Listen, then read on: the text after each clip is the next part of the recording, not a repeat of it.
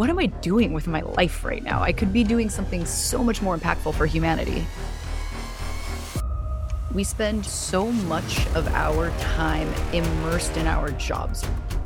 The human and physiology is the last great frontier, I think. I think we think of space as the last great frontier, but terrestrially, there's a lot that we don't understand about the mechanisms of the human body.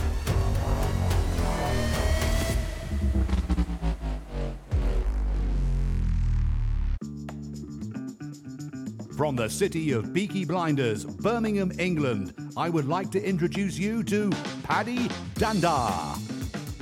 As the world becomes more automated and the robots take over, it's imperative that we build the right human skills for the future. So pull up a chair, grab a samosa or two, and make yourself very uncomfortable. Hey folks, thank you so much for joining us for another episode of the Super School podcast. I am your host, Paddy Danda. Yes, I remembered my name. Let's see if I can remember our guest name. Today we have somebody who has many talents, and that's going to be a theme of this episode, how we can pivot and constantly pivot as needed in the fast-paced world we live in. And I am so honored to have Leah Elson, who's going to join me today. She is a clinical development scientist and an author, and she has loads of guitars behind her on her backdrop. Hey, Leah, how are you doing? I am doing wonderful. Exceptionally excited to be here. Oh, thank you so much for joining me. You're not sat in a guitar shop, are you? Not as far as you know. Maybe. The economy is a little rough worldwide right now, so possibly. I got to say, out of all the guests that I've had, you have the coolest backdrop for anyone that can see this on video. Yeah. Thank you for saying that. It's honestly kind of a default wall that doesn't have a lot of other stuff on it. So I'm glad that in a pinch it worked out. I just love the lights as well. I think the whole thing just works. It's brilliant. You've got guitars hanging up all behind you, and then you've got these lights, and I think there's a hint of candles in there as well somewhere. You should have seen me trying to mount all of these because I couldn't find my stepladder. So I was on a wheeled office chair, and I was kind of craning precariously to use the drill, and it was dangerous. I would not recommend. Got it. Well, it turned out great. But yeah, welcome to the show. And Leah, what superpower would you like to bring to this particular episode? Today, I think that it's going to be vastly important to talk about the power of being able to be confident in making large life shifts and large life pivots, as you set me up for grandly earlier. I think making big, scary decisions about should you change the trajectory of your life, whether that be personally or professionally, a lot of people are scared to do that and they pump the brakes, and I think possibly to their own detriment. So I want to talk about being confident in doing that and being a champion of that and having done it successfully a couple of times myself. So just recently with the whole sort of news about AI and how ChatGPT is going to change the world, I think there's a lot of people that are afraid, me included, right? Sure. About, how is this new world going to look like? And am I going to still be relevant? Do I have to now think about change? So I think it's a really important topic to consider. And for anyone that hasn't really shifted their career in any other direction for a number of years, that could be a really scary thought. So yeah, I'm really interested to know more about that. But before we do, I'd love to get to know a bit more about you. A, where are you from? And secondly, how did you get to where you are now? Like, could you give us some examples of your journey? Sure. So originally I'm from Southern California, but I'm currently living in Florida in the US. If there's anyone out there that doesn't know where Florida is, it's a weird part of the US. And I began my journey, I'm a scientist currently, but I began my journey sportscasting.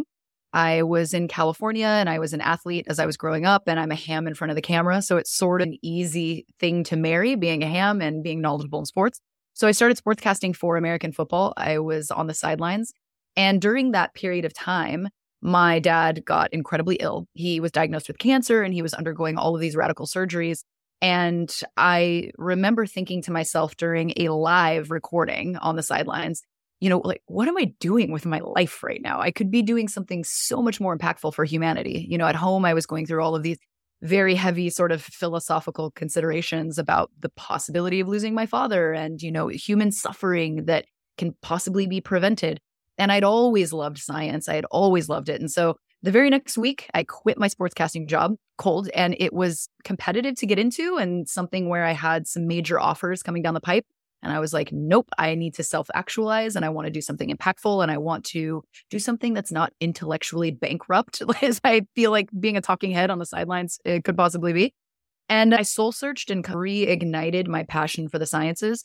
So right before I finished my degree, I changed in and I was like, you know what? I want to be a physician. I want to be a doctor. So I ended up applying across the nation for programs that I could take a bunch of pre-medical science courses for. I got accepted at Harvard, and I'm like, you're not going to get accepted at Harvard and not go to Harvard. So I packed up a suitcase and I flew with nothing but a couple of suitcases to Boston across the country. And that journey led me down a path of medical research. And my second pivot came when I actually made it to medical school, completed over a year of medical curriculum, loved it, did fantastic. And then had another hard pivot where I had to reconsider, what did I want out of life? Did I think that the work-life balance of being a physician at the age that I am, I'm 37 now. So then I was in my early 30s. Did I want to continue that trajectory? And that was very difficult because, as many of your listeners know, it is exceptionally hard to get into medical school. So once you're there, you're kind of locked in. You're like, this is what I'm doing because I've had to move hell and earth to get here. And I had a lot of luck on my side. And so I had to make the decision, did I want to continue down a path of doing patient care medicine, or did I want to deviate into upstream medical research? And that was my second large pivot in life. And I made that decision about 5 years ago now, and I have not regretted it since. And here I am today, a clinical development scientist, and I'm doing microsurgical training. So I still get my hands on surgical tools like I wanted to as a medical student. And I feel like I'm doing great. Wow. That's a phenomenal journey. I mean, from a long one.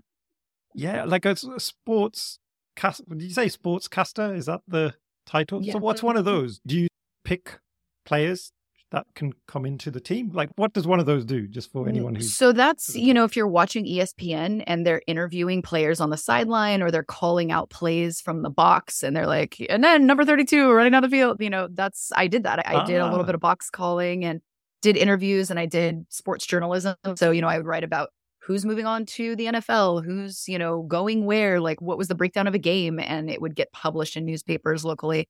And, I had a chance to potentially go to the NFL network, right? Like American football is huge.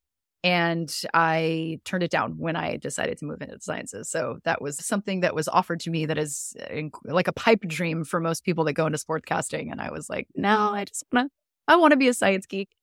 Oh, wow. I guess as you were growing up, what did you want to be then? Were there ambitions that you had then that, you were striving for? Or have you been one of those folks that thought, what, I don't know what I'm going to do. I'm just going to try my hand at a few different things. It's interesting because no one's ever actually asked me that. I began being a massive science lover.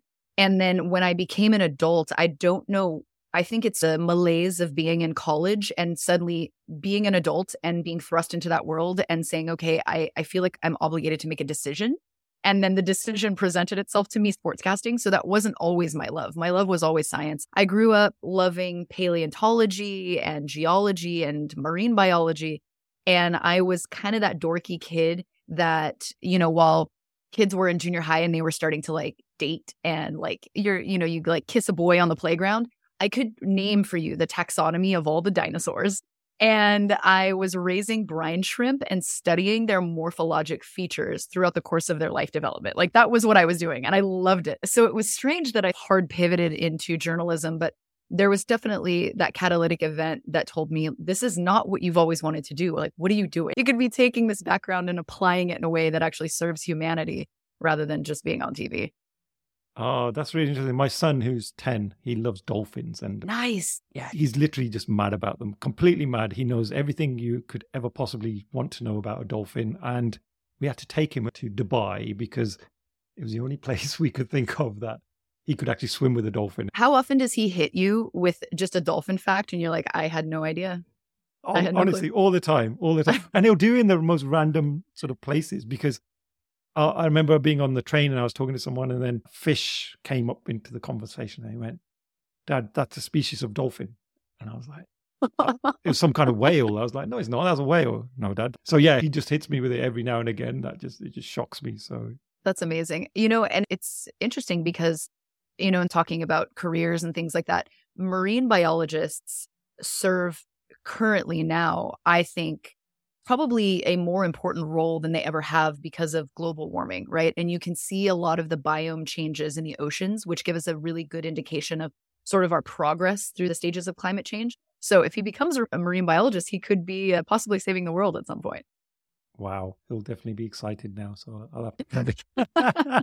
You and your dolphins are going to save the world.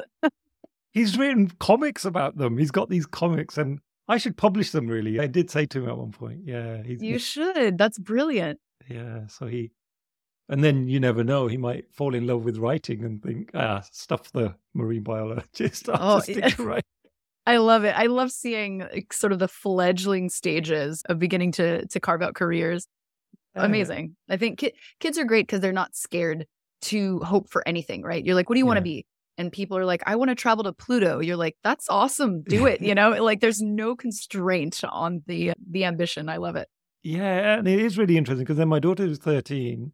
She'll just go like, Dad, I'm creative. I do creative stuff. Like, don't show me a computer. I don't want to know about computing. And it's really interesting. Yeah, he is a little bit different. He's still at that age where, like you say, he's traveling to Mars or whatever, and that's going to be possible soon as well. So I can't even use that as an impossible dream.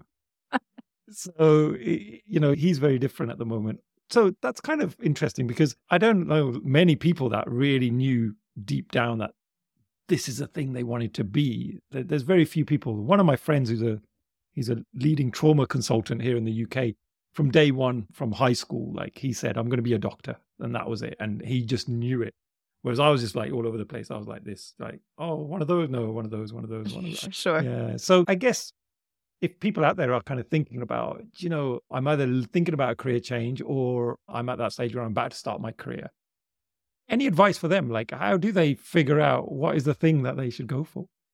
And the interesting thing about that question is that I don't even think that it's a catalytic moment where you are beginning or it's the genesis of something. I think that question is dynamic. I think it gets asked in the background when you're doing everything. And, I would say that a lot of it comes down to what makes you happy, right? We spend so much of our time immersed in our jobs, right? Our vocation becomes our life. We spend more fractional time with our coworkers than we do with our families, right? Over the course of weeks. And so I think really a lot of people are bound by this, what makes financial sense versus what makes me happy. And I always say, finances, money, you can't take it with you when you die, right? So look back on a life and do something that you can be proud of that made you happy, even if it's just throwing pottery. If you're like, well, I'm a banker now and I'm making 6 figures, but I've always loved pottery and I feel like something is not right inside, go do pottery, sell all your earthly possessions and do it. Then it sounds radical, but I mean, honestly, we were just talking about this before we hit record. I think there are so many people that go down a path because society suggests that they should do that. And then they ultimately end up fundamentally unhappy with where they are. And it's not until they reach a later stage in their life and they look back in regret. So, I mean, I'm reckless though, and recklessly spontaneous. And so I say, do some housekeeping every once in a while. Sit down, do a pro and cons list of where you are. Where would you want to be? What's your 5-year plan? Where do you see yourself in 10? And then is your trajectory taking you there? And so much of it shouldn't be, I think, materialistic and financial. If your 5-year plan is to be happy, fantastic. What are you doing to get there? And do you think it becomes more difficult to pivot as you get older? Absolutely. Yeah. Yeah, absolutely. I think that as we age, possibilities, they begin to narrow, right? And I don't know that's a reality or it's just a psychological construct, right? Like I've been coding for 30 years and I feel like I can't just become a veterinarian now. But, I'll tell you this, when I was in medical school, there were a couple of students in there that were in their late 40s, and just starting medical school, which means that they had in the US 4 years of training and then possibly 6-8 years of residency if they go into like a surgical specialty, and by that time they wouldn't be an attending physician until they were into their 60s, right? But that's what makes them happy. And I think that, you know, everything else will work out. If you're like, I don't know what to do about the mortgage, et cetera, you'll find a way to make it work. But I think that there should be no price on your happiness and your self-actualization and your fulfillment, right? So Yeah. I was listening to a podcast, I've forgotten the name of it now, but the guy on there, he had been a sort of a marketing expert, and he'd worked for Airbnb and some other really big names. He's an entrepreneur, and he's just set up a new business, which was it's a really interesting idea, whereby it's an accelerator for people who are approaching 50. And so it's a 1-year program that you can then go on to and almost do that pivot, right? So he talks about how there is so much focus when you're in your 20s on helping set you up to go in a particular direction. Like we just are on autopilot, right? We come through high school and there's almost, the next step is just predetermined, right? Now you'll go to university, then you'll do this, then you'll do that.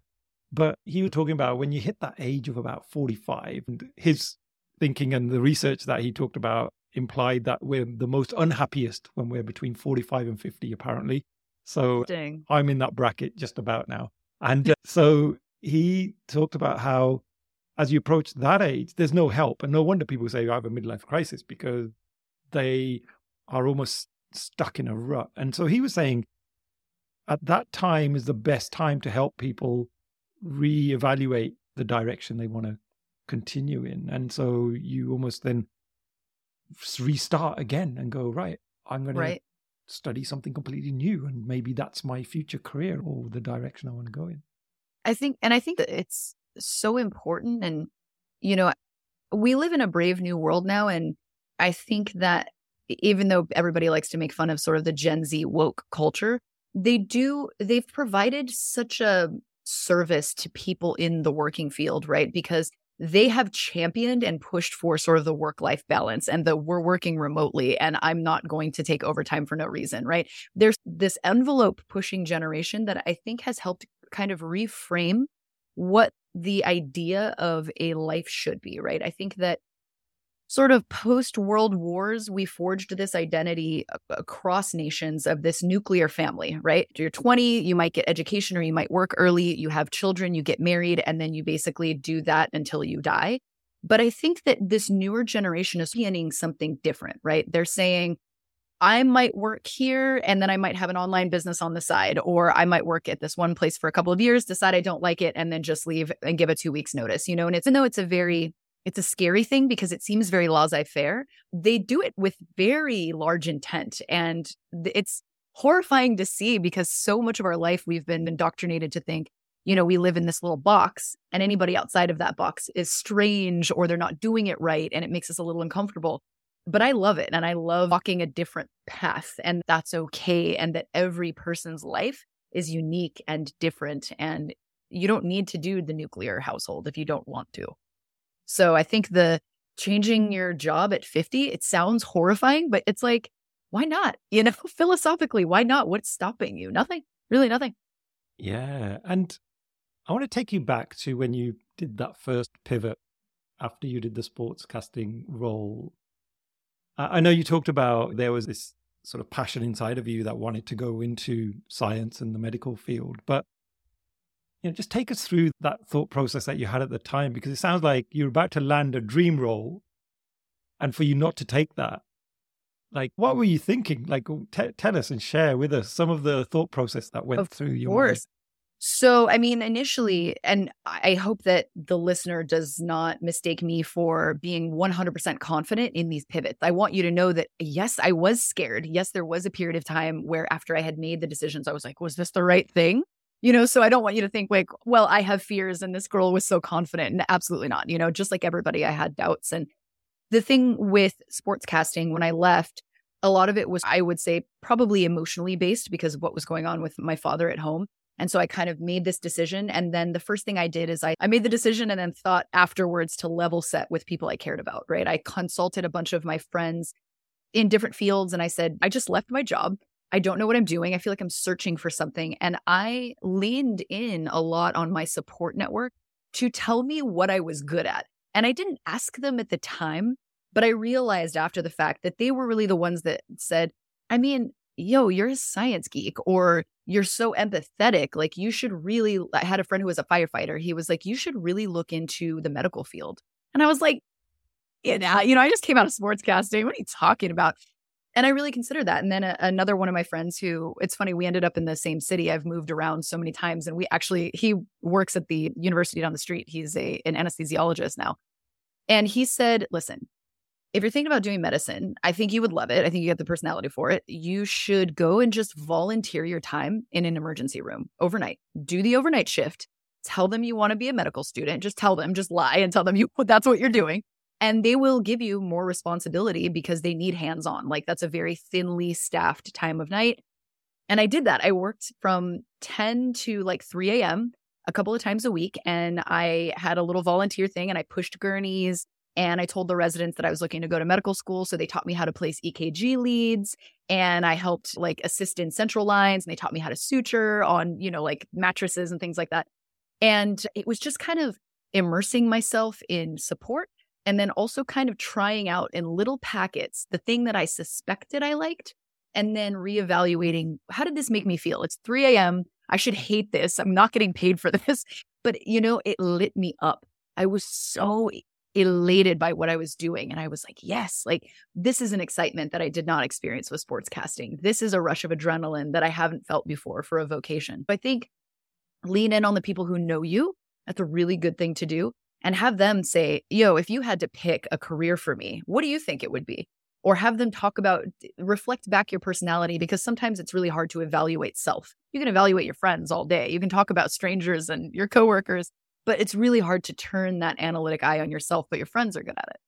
So they kind of led me into that. And then just through trying things out and reading books and then immersing myself online and reading about people's experiences who were going into medical school late in the game.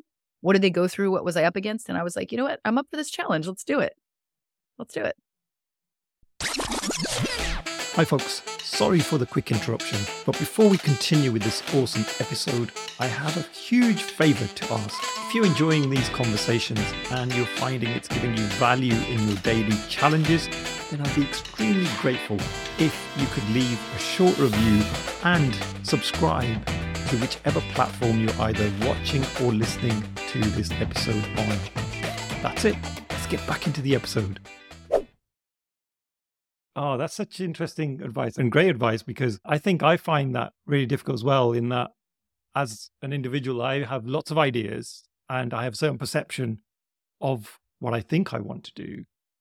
But to soundboard it with somebody else or the people around you, because they can often see things that you may miss or, you just overlook, can be really useful. And I think just even simple things like when someone starts asking you some questions and they can see a certain excitement coming across. Like when you talked about medicine just there, oh my God, your excitement just went off the scale. Like even I could see it's like it was just up there. And that peaks in somebody, and you can observe that in them. And they may not even know they're doing it, but someone else can see that, can't they? And there's always, when you're in that position where you're like, I'm about to make a really significant life choice, it's easier psychologically for you to listen to all the reasons why you shouldn't, right? You have all of these different sort of determining voices that float around in your head, right? There's the reckless champion for you that's like, yeah, you should buy that sports car, do it. And then you have the voice that's like, well, but what about this? And what about this? And the hopeless pessimist. And so it's difficult sometimes to weed through that crowd of voices that we all listen to on a daily basis. But the people that aren't listening to them are your friends that care about you and know you very objectively, right? So I think that helps, especially when it's an emotional thing where you're like, oh, but I got a mortgage and I have 30 years into this career and I'm doing this. And oh my God, what are all these people going to think?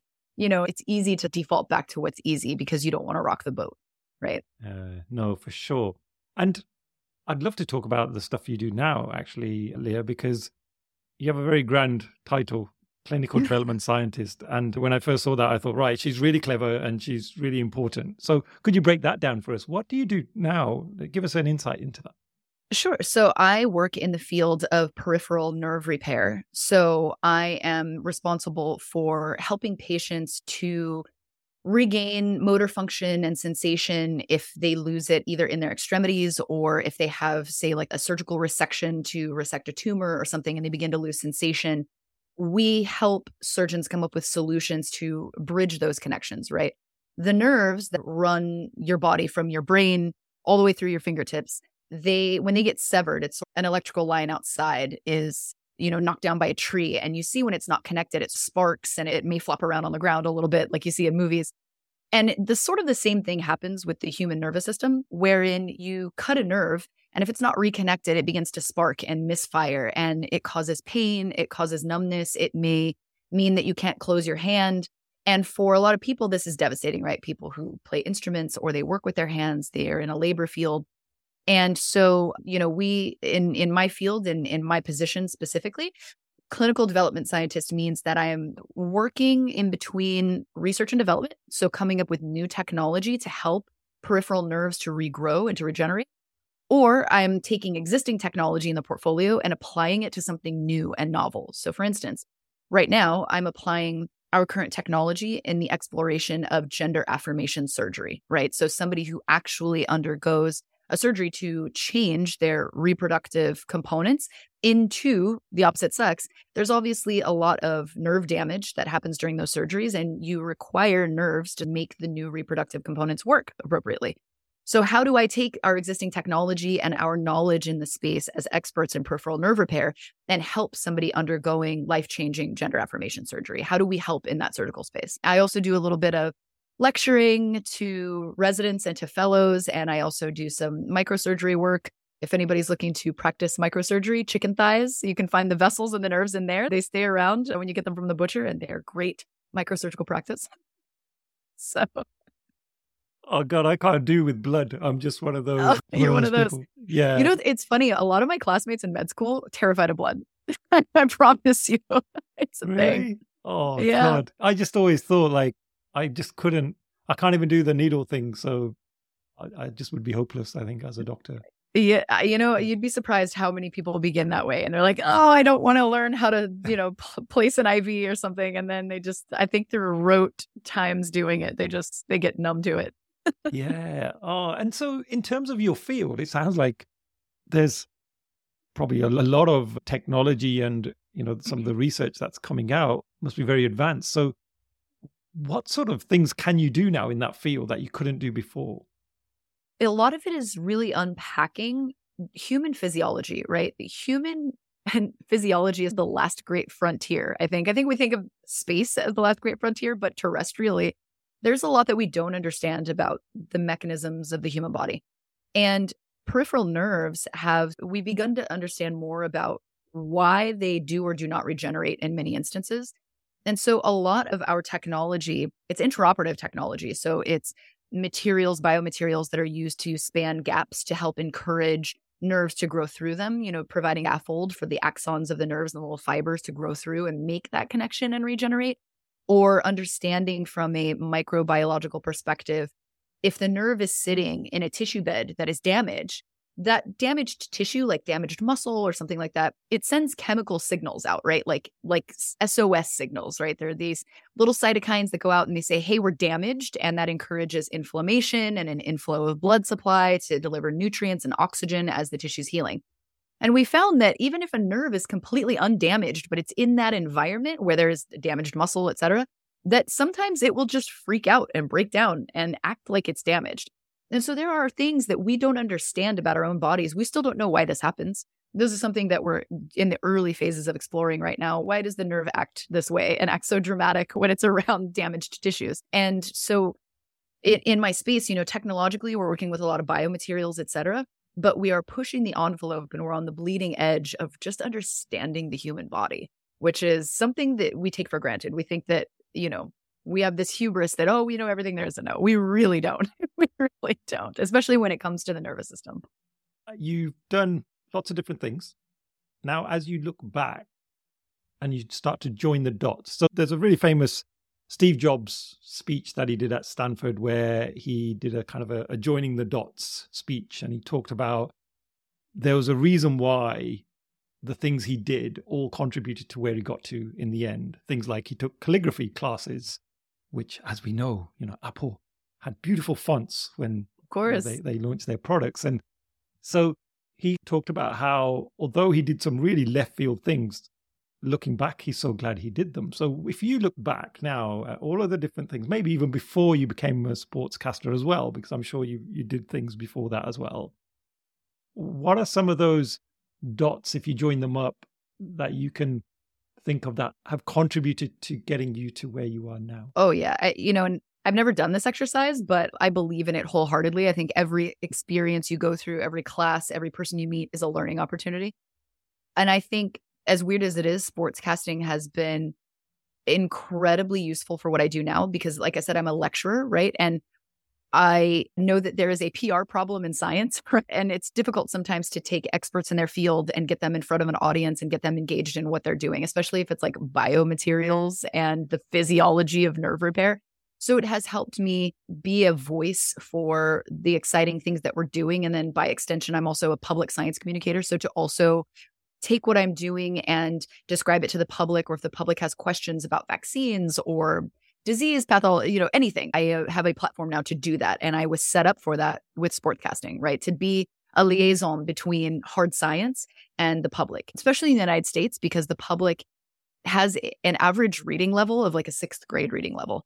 And so to help quell fears, et cetera, surrounding anything having to do scientifically, it's useful to have somebody that can break things down. So that's been incredibly useful. But also, I think of being an athlete in college and having that sort of leadership capacity has helped in my field, especially as a woman in my field. Only about 30% of researchers in the world are women. And so I think that it takes a special kind of moxie and self-confidence and leadership to get in front of a board table that's full of older male physicians and speak confidently and, kind of put my flag in the sand that says I'm an absolute expert. And this is why all of you should be listening to me on this subject. So, I can think of so many little things that may or may not have been academic, right? Like playing sports that have contributed to where I am today. And so it's interesting to connect those dots, right?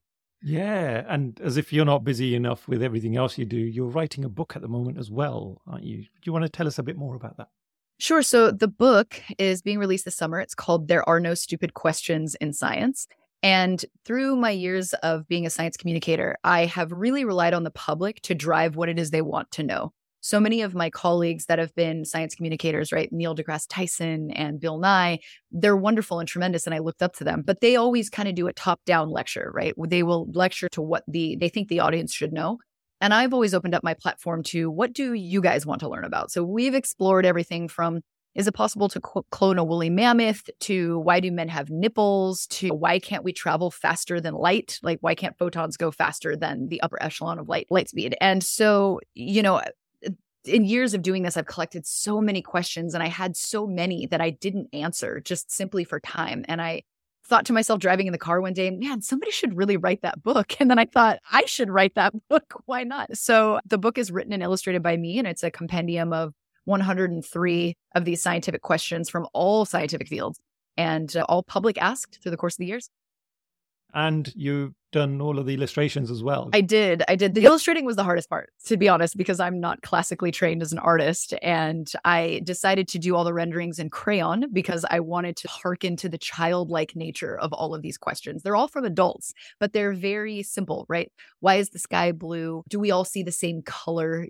Things like that. Very simple. But I've found through the course of my soiree as a science communicator that the simplest questions always evoke the most elegant responses. And so the questions the responses are very wry, they're very sarcastic, they're a page long, so they're meant to be quick and easy, which was sometimes challenging when people are asking me, what's dark matter? And, explanations about the universe to try to get it to a page or two was a challenge, certainly, but a blast to write, an absolute blast to write, so.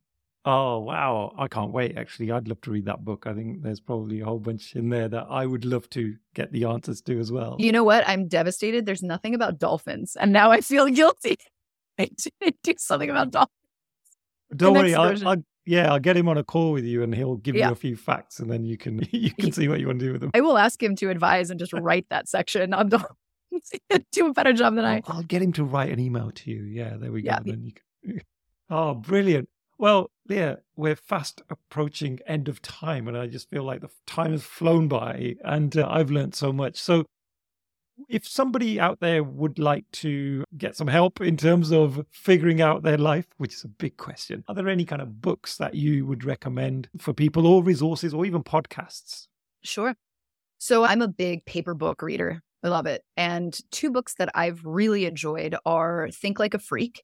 It's from the authors that wrote Freakonomics, and it's more sort of getting the reader comfortable with thinking outside of the box. How do you do that? How do you feel comfortable asking weird questions? But as a scientist, through the course of history, asking weird questions is what has propelled our knowledge base forward, right? Copernicus challenged the Catholic Church in saying that the sun did not revolve around the earth, right? And that's a crazy thing to ask yourself. But these questions are so monumentally important, and they talk about out-of-box thinking. And I think it's a really good exercise in training your brain to see outside of the scope of the expected. And then the second one is that I'm just finishing now, which I've loved, is Atomic Habits. And Atomic Habits is wonderful because if you are trying to change your life and pivot in a certain direction, this sort of gives you a really nice how-to manual for how to do it in a way that is not incredibly intimidating, right? He talks a lot about the small quantized changes you can make on a daily basis to help you reach an ultimate goal. So I've really enjoyed listening to him, or I guess suppose reading him. Oh, yeah, no, definitely. I think for me as well, I love Atomic Habits. I think it's great. It's a phenomenal set of practical tips and techniques that you can apply, isn't it? Whereas a lot of the books you see on self-help are usually, there's a lot of fluff in there and they give you maybe one or two things, but the whole book is just packed full of really good techniques. It's great. And I think it's helpful because it makes it bite-sized, right? These big changes, because so much of it is so daunting, right? He talks about kicking smoking. He talks about making massive, scary changes. And I think a lot of times people don't do it because it does seem daunting and intimidating. So, you read through it and you're like, I could do that. Every page, you're like, I could do that. I could totally do that. Oh, for sure. I just had one more question, actually, that came to mind. In your book, There Are No Stupid Questions. What's the stupidest question in there that you think, or not the stupidest question, but the one that's most extreme?